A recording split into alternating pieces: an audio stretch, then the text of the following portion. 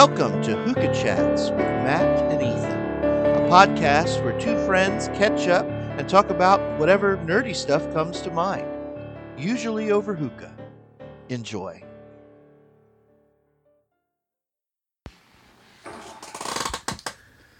Eyes hurt. Okay. It's stuff from a show Beth was in or worked on. Let's see. Gosh. Listeners, we're here. It's live on tape. This is a live recording.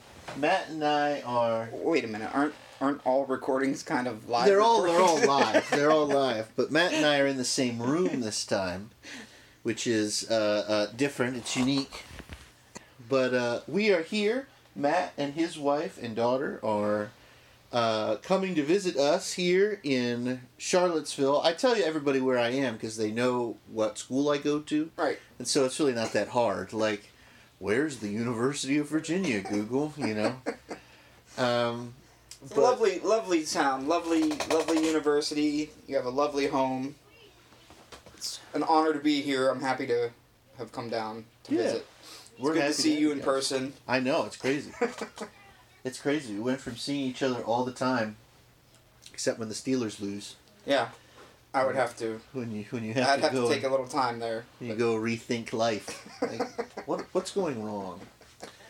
But it has been good. Matt and I are both exhausted. Yeah. So we'll start with that. They got in last night. We're recording this on a Saturday. They got in last night or last evening, and we're very tired. We were up for a long time because I made Matt play Hollow Knight. Yes. Matt, are you going to download Hollow Knight? I am going to download Hollow Knight. Mm-hmm. I will download it and I will play it. That way, whenever I feel the urge to throw a controller, I won't be breaking someone else's property. That'll be good. That'll be good. But we're here. We are tired, folks. Like that's the thing. Like we've been having a good time. It's been good catching up and smoking hookah in person rather than with the bubble sound effects that I put in. But we're waiting on pizza, and so this might be a two-parter in which we cut off to go eat, and then we'll come back. Rejuvenated, refreshed. Yeah, we're ready. But yeah, this is right around the time we're recording. Right around the time I figured we could start with this because we chatted about it for just a second. We started around the time when the Matt Gaetz stuff is continuing to unfold. Matt Gaetz, easily my favorite fascist seditious congressman. I don't know if anybody else has a favorite, but Matt Gaetz is my favorite because he looks like a racist Muppet.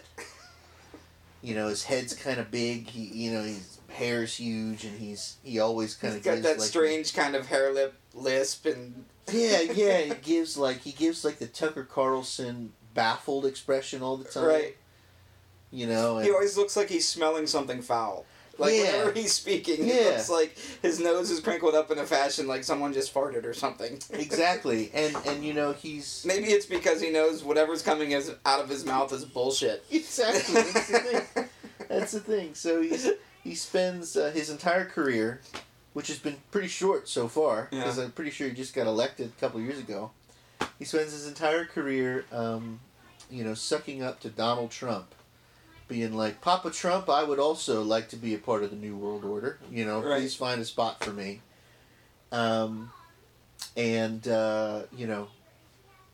Is in favor of Capitol rioters, thinks the election was rigged, wants to have the whole thing thrown out. And now that his quite credible child sex trafficking stuff starts up, which, by the way, where's QAnon? What's going on? Where are the QAnon people? You would think the QAnon people would be all over that. They're so involved in protecting the lives of young children, and you would think that the QAnon folks would be on top of that. But here's what's beautifully karmic about it, right? Mm-hmm. Matt Gaetz and his sycophantic self is now realizing that he just doesn't have the ability to be as Teflon as as his wannabe boss. You know, these allegations never stuck with Donald Trump. They were there. They've been there the whole time, and for some reason they never stuck. And I think Matt Gaetz had the hubris to believe that they wouldn't stick to him either. That he could get away with. He could grab him by the pussy too. And it's just wonderful karma that these chickens are coming home to roost. If you ask me. Absolutely, absolutely. I think I think one of the reasons why they never stuck is ultimately because they're of that united front, right? Like, so Republicans, by and large, at least Republican politicians, all gather around Donald Trump and say, this is the guy, and we've got to protect him at all costs. We'll do any legal and extra legal thing to protect him at all costs. And so as the Trump, allegations come forward, they do whatever they need to do to lose them in the mail or never talk about it, or they do that fun trick they always did when Trump had a Twitter, which was the president just tweeted that Haiti is a shithole country and that and that that all these horrible things, and then Mitch McConnell goes, Twitter?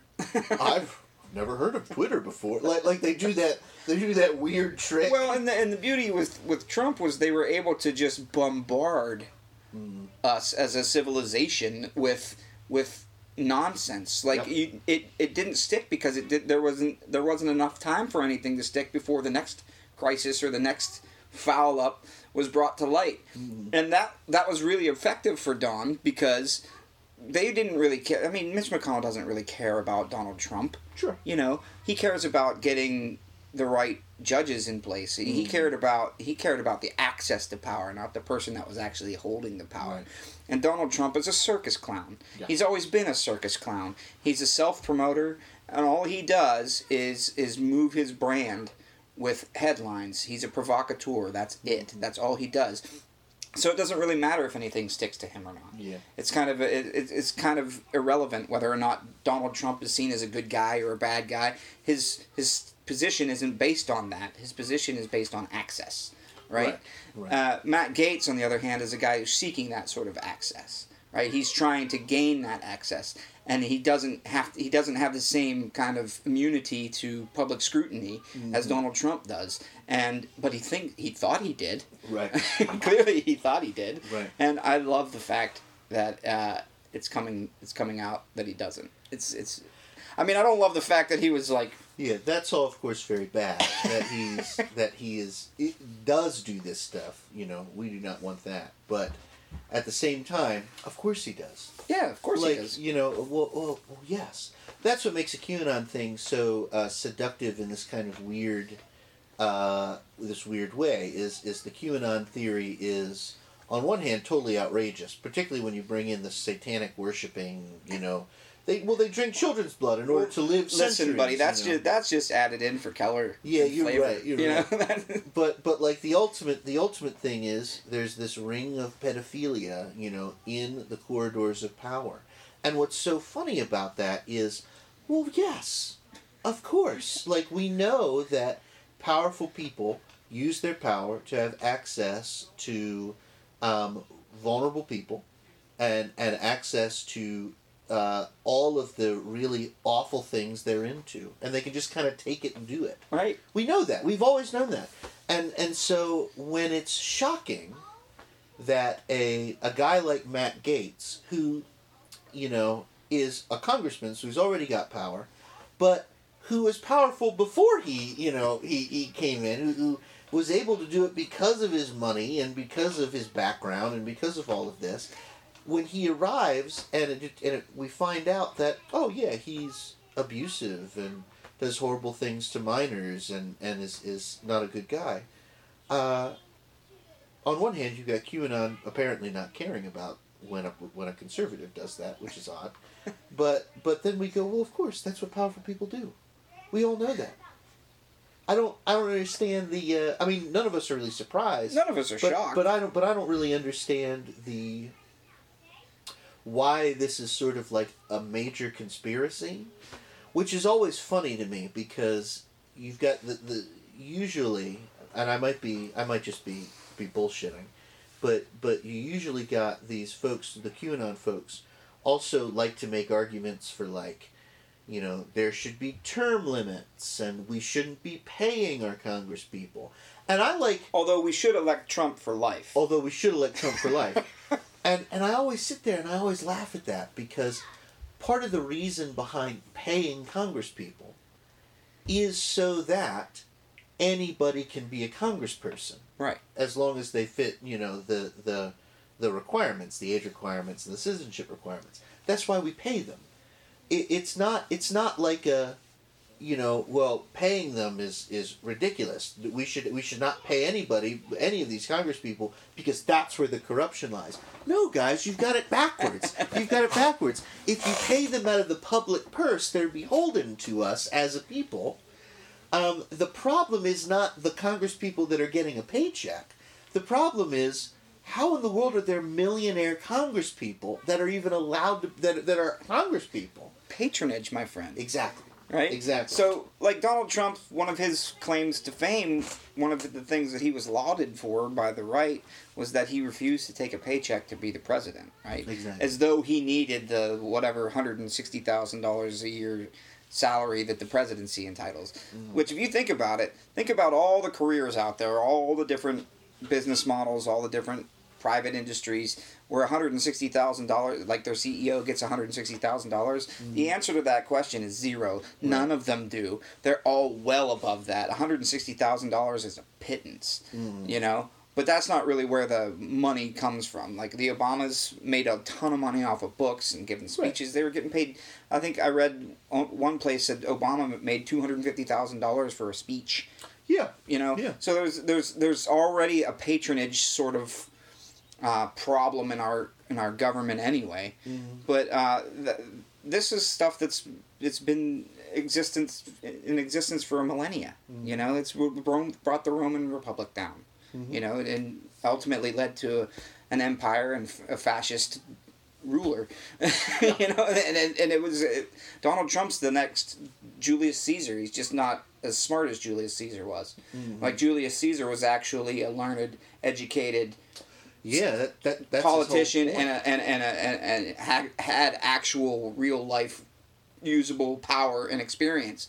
Donald Trump has none of that. Right. But he wanted to be the next Julius Caesar. He wanted to be the next emperor of Rome. Right? So, that's right. Yeah, but I don't know how we get rid of the patronage. I don't know how we get rid of it. Yeah, I don't know. I mean, it would take... I guess you could pass laws, but why would you pass laws? Why would these people pass laws? Well, they're not going to pass laws to allow that. Yeah, I mean, I don't know. But I do get frustrated with the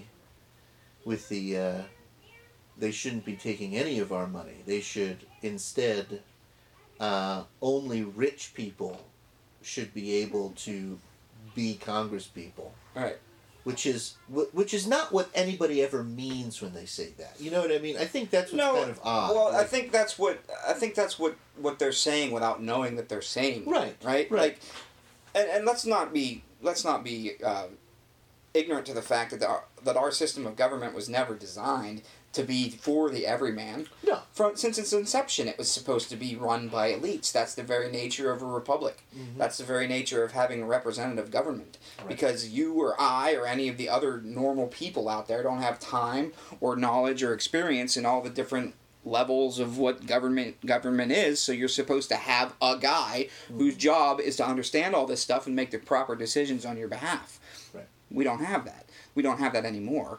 I mean, can you imagine a figure like George Washington now, who decided at the end of his second term that he was allowed to stay if he wanted to? People were asking him to stay, and he said, "No, I want to go home." Yeah. Like, can you imagine that in our modern political realm? No, of course not. That doesn't exist.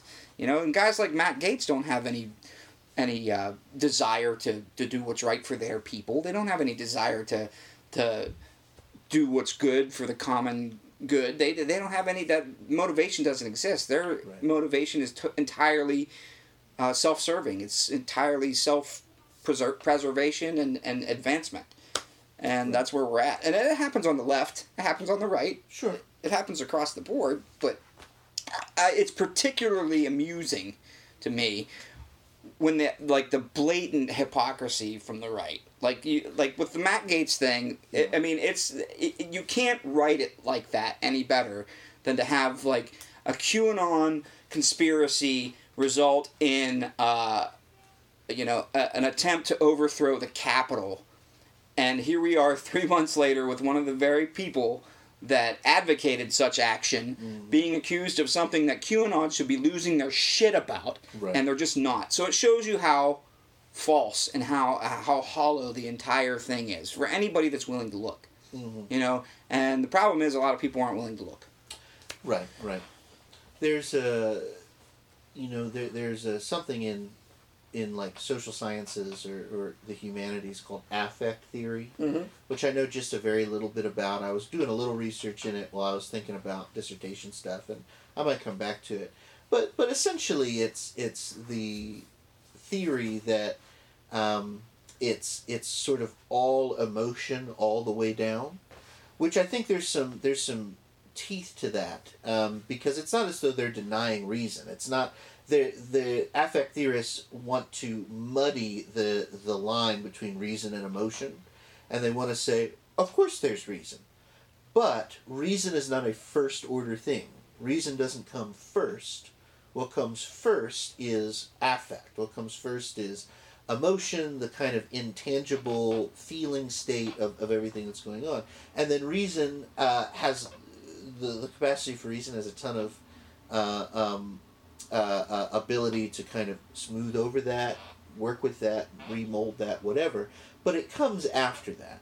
And what affect theorists are really good at kind of identifying in like politics is to remind us that most of our decisions, most of our gut level decision making, both when we vote and from the politicians, comes firstly from the affect, comes firstly from the emotion. And so does that mean that everywhere on any part of the political spectrum, does that mean that is bad? Well, I mean, it means that it's very human, and it means that that we need to constantly be checking ourselves. And what I think the right is sort of locked into, what I think the right has discovered is, and has probably discovered this for a long time, but in my lifetime seems to be perfecting it in this very dangerous way, is if they just encourage people to not examine it, then it all works out for them. Then it's fine.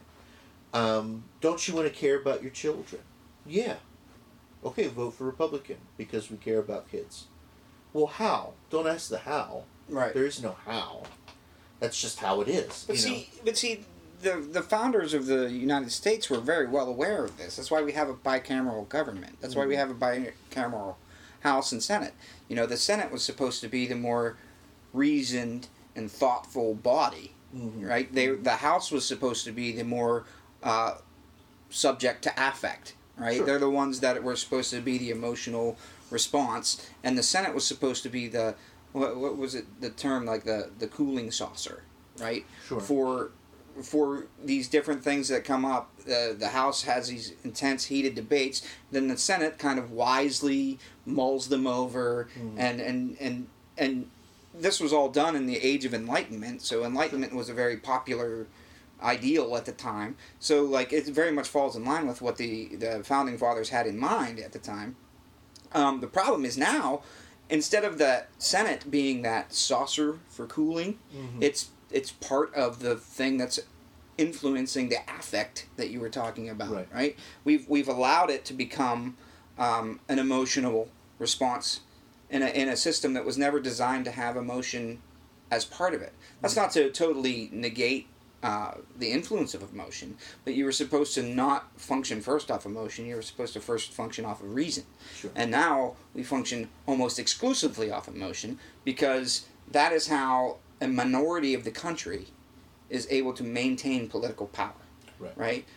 In Pennsylvania, where I'm from, I think 34% of the people in the registered voters in Pennsylvania are Republicans. I'm sorry. Something like 46% are Democrats, The rest are a mixed bag of independents and third-party candidates and whatever. Mm-hmm. How can 34% that are Republicans control the entire legislature, the entire Right. the judicial branch, and everything? The only thing that the Democrats have control of is the governor's chair. The reason they have control of the governor's chair is because that's a statewide election. Right. Right?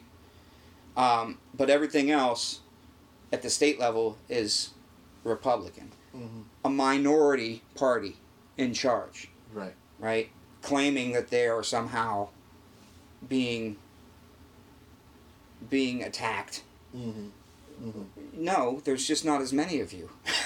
Right? Sure. You know, it's really not that simple. It's really not that hard. gerrymandered the shit out of the state so that you can maintain power and control over the rest of us who want different things. Right. Right? The only way that they can maintain that power is through affect. The only way that they can maintain that power and get those votes from those people that they are hurting with their policies. There are people in my county, which is in central Pennsylvania, is very rural and not very affluent, Mm-hmm. right? And there are people that are die-hard Republicans. They still have their Trump flags up. Mm-hmm. They still have their America Great Again flags up. And it's April 2021. You know, that dog's hunted. Yep, It's over. it's done. But those people are still emotionally charged. Mm-hmm. And like hate everything that our Governor Wolf does not because of any of the things that he's done in terms of hurting them, but because he's got a D next to his name. Right. You know, they're so closed off and closed minded to the things that affect them personally. Mm-hmm. They only go on emotion. They only go on a QAnon conspiracy. They only feel. They don't think Mm-hmm. at all. Mm-hmm. And that's exactly how the Republican Party wants it. That's how you get Matt Gaetz. That's how you get Donald Trump. Sure. That's what they want. Because you wind up with a Supreme Court that's 6-3 in favor of Republican policies. Mm-hmm. A minority controlling the majority. Right. Right? An oligarchy, if you will. Yeah, that's what they want. That's what they want. That's why they don't want people to vote. That's why they're having all these problems down in Georgia with their Major League Baseball moved the All-Star game out of Georgia. And it's unfortunate that private companies and private industry has to regulate It has to step in. our government from doing what it's supposed to keep it from doing what it's not supposed to do. Right. like if we're in that position where we're relying on private industry and private business to take care of us, we're fucked. Yeah, no, I think you're exactly right. I think that is exactly correct. That's what we in the business call neoliberal. Yeah. The neoliberal mentality has a lot to do with the privatization of services. So, like, one really good example of it when for COVID time is the amount of people who are going to be getting vaccines from CVS. I'm not saying it's bad that CVS has a pharmacy and can give vaccines. The neoliberal mentality is, why have the government run that service when the government can just ask CVS to run the service? Right. And like, I think for a lot of us, maybe I'll just speak for millennials, I think for many people in my generation, that has been the norm. That's sort of how it is. And so when we are confronted, like when I'm confronted in my political theology class with the notion that, believe it or not, in other countries, CVS isn't the primary distributor of COVID vaccine. Like what? You know, the idea that, well, maybe this is part of the problem. Part of the problem is, this sort of vicious cycle of, well, governments are inefficient, which is why we should we should have less tax money going into government, and government should be hiring private business. well, if there's less money and resources and less good people working in government, and they're all going to the private sector, then the government becomes more inefficient. And then everybody will be like, see, the government is inefficient. And then it just kind of goes and goes and goes. And this is a problem because these are services that are born out of the public purse for the public good.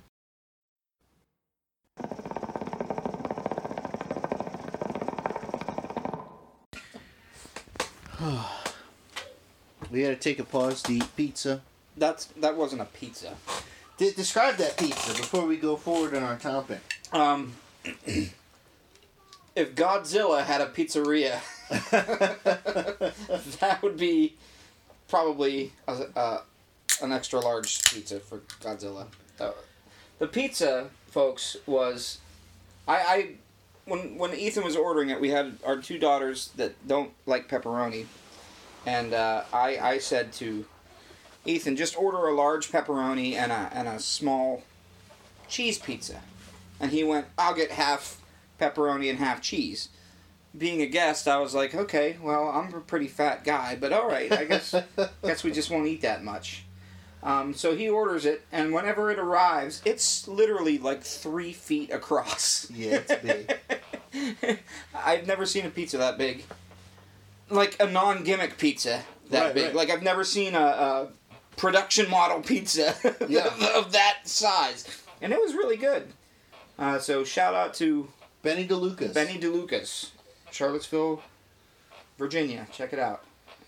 Just, make sure you don't order one for yourself. You're going to need help. Right. You can get it by the slice. That might actually be fine. If you're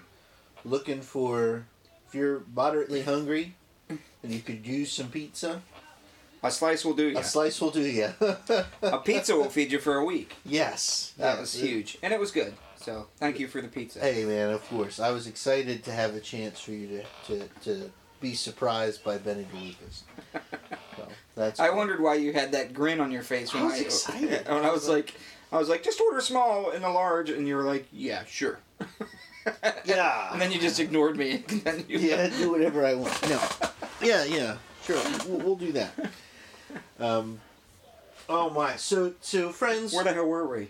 Well, I think we had pretty much wrapped up, unless you wanted to bash Matt Gaetz and conservatives more.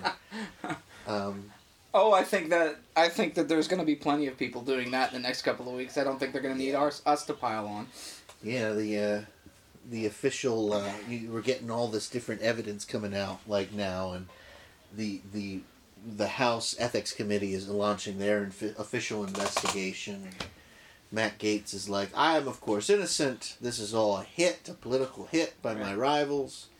And even though Venmo receipts don't lie. Yeah, Venmo, which is also, as we know, a communist leftist organization. It's not real. Just like Major League Baseball, apparently. Right. Which is, you can't get more American than boycotting baseball. They actually equate that with, baseball and apple pie is synonymous with American. Yeah. Boycott it. If an apple pie company starts to be like, hey, you guys probably shouldn't try to keep black people from voting in Georgia, then suddenly it'll be like, apple pie is communist now, and it's just how it is. I do like that, shout out to my buddy Herm, who's a communist in Germany. He'll never listen to this. Socialist. Well, right. Yeah. They're not quite the same. They're not quite the same. Herm, they're not. As Herm, yeah.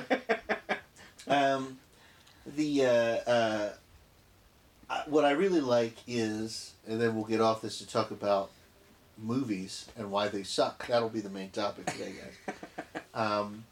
What I really like is there's this Twitter feed, a Twitter account that I like to follow called Accidental Left Wing Memes. And it's pretty funny because it's just like right wingers who are either making memes or like posting on Twitter or other.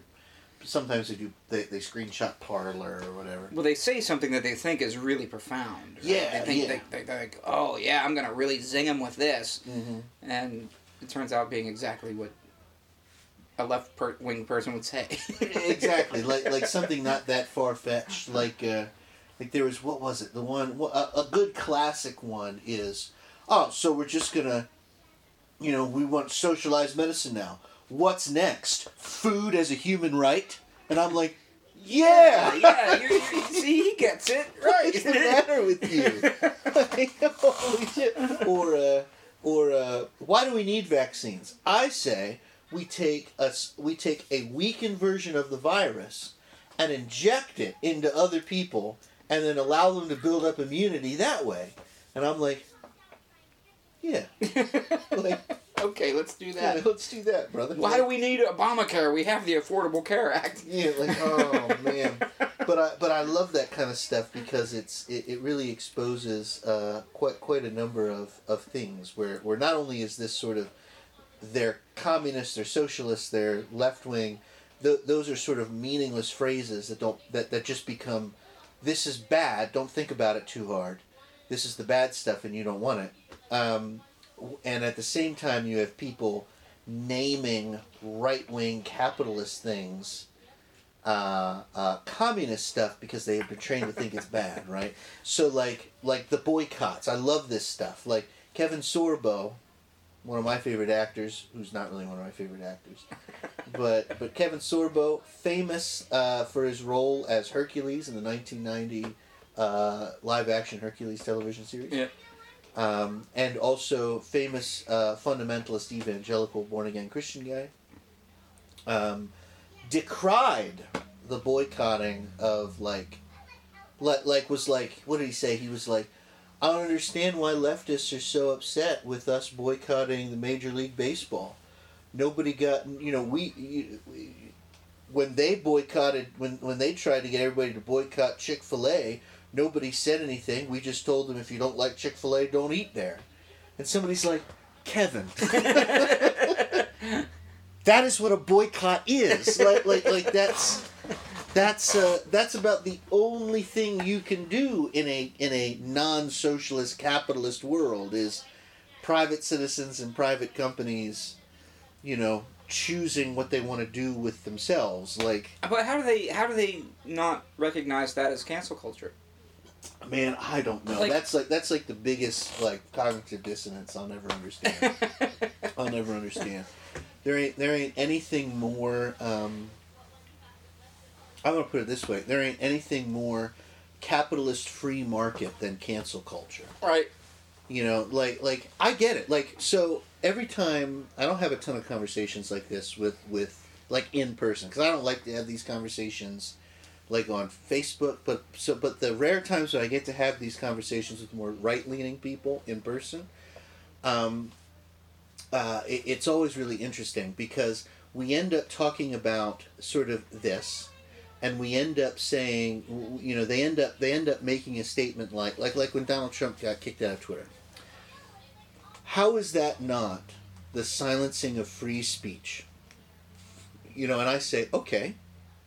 If you want to have a nuanced conversation about the way in which social media platforms have come to be synonymous with the public square, we should have that conversation. Because I think that's a problem too.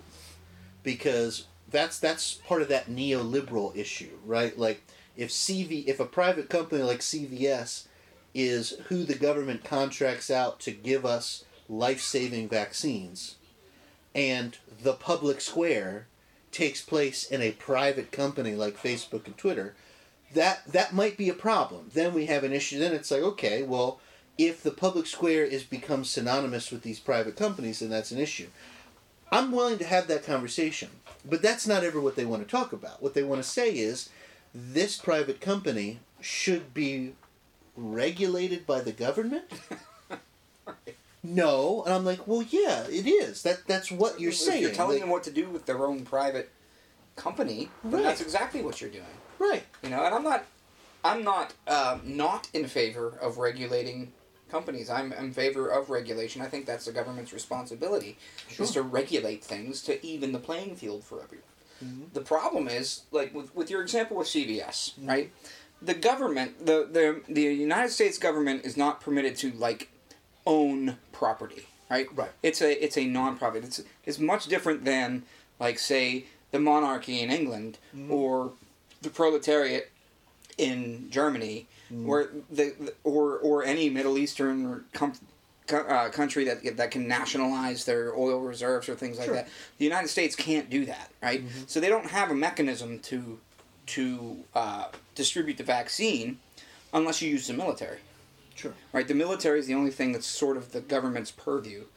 Everything else is supposed to be separate from the government. The government's supposed to contract those things out. Sure. Like that's what it's supposed to do. So I don't have as much an issue with that. But for people to claim a company like Twitter is silencing Donald Trump, they're fundamentally misunderstanding what the First Amendment is. The First Amendment is saying that the government can't regulate your speech. Sure. That's not the government. Twitter is not the government. And if we get into a situation where Twitter is the government, where you're talking about, okay, Twitter is the public square, we have a problem. Right. We have a problem because now we are going away from a representative democracy and into an oligarchy because we are taking a private entity and giving it that power, that space, that authority. Right. And that is something we should absolutely not do. I completely agree. Or you can kiss America goodbye. The experiment's over. You know. That's it. And I think that I would welcome a conversation with anybody, but certainly with more conservative folks, about the sort of practical realities of say, like the Trump presidency. So much of the way in which the President of the United States interacted with the American people and, like, declared things were happening by fiat happens, on Twitter. And I think it leads folks to believe, certainly led Donald Trump to believe this, but it led folks to believe that this is sort of, this is the public square. To silence Donald Trump would be a violation of free speech. When we know that's silly, like we know that, no, he could just kind of walk out on his podium. Well, the and talk thing is, about most anything. people don't know that's silly. Most people don't understand that that's silly. Right.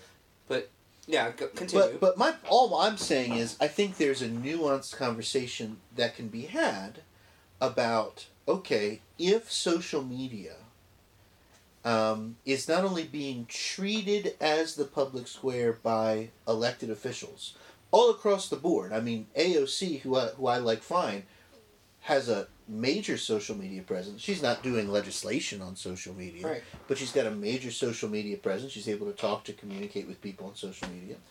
Obviously, Trump, increasingly, more and more conservative folks are doing that. Like if practically the public square is happening on the internet in these mediums, then a nuanced conversation should be had about, well, what then does that mean for public discourse going forward in this country? Because does that mean, I'm not saying the government should figure out how to create a public social media option. That's not what I'm saying.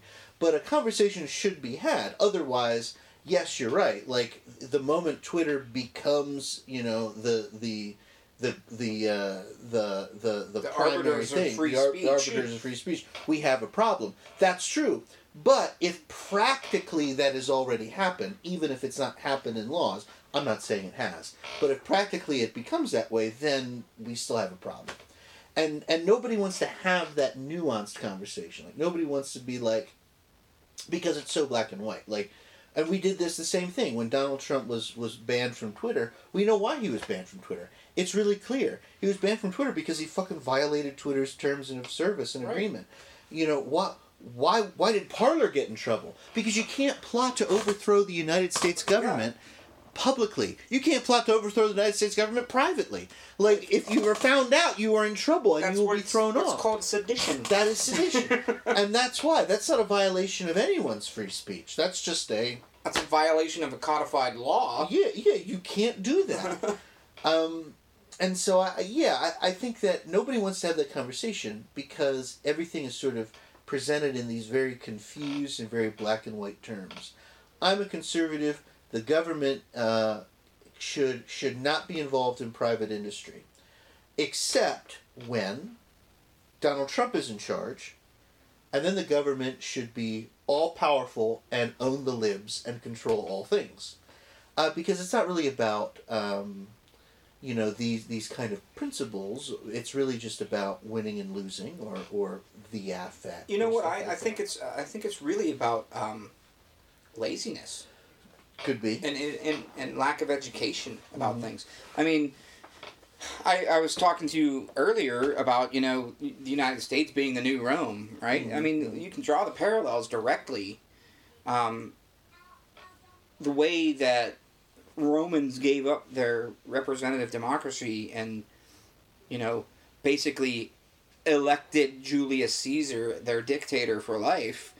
It wasn't because it was because they couldn't be bothered with all the issues that were going on. They didn't want to be bothered with it.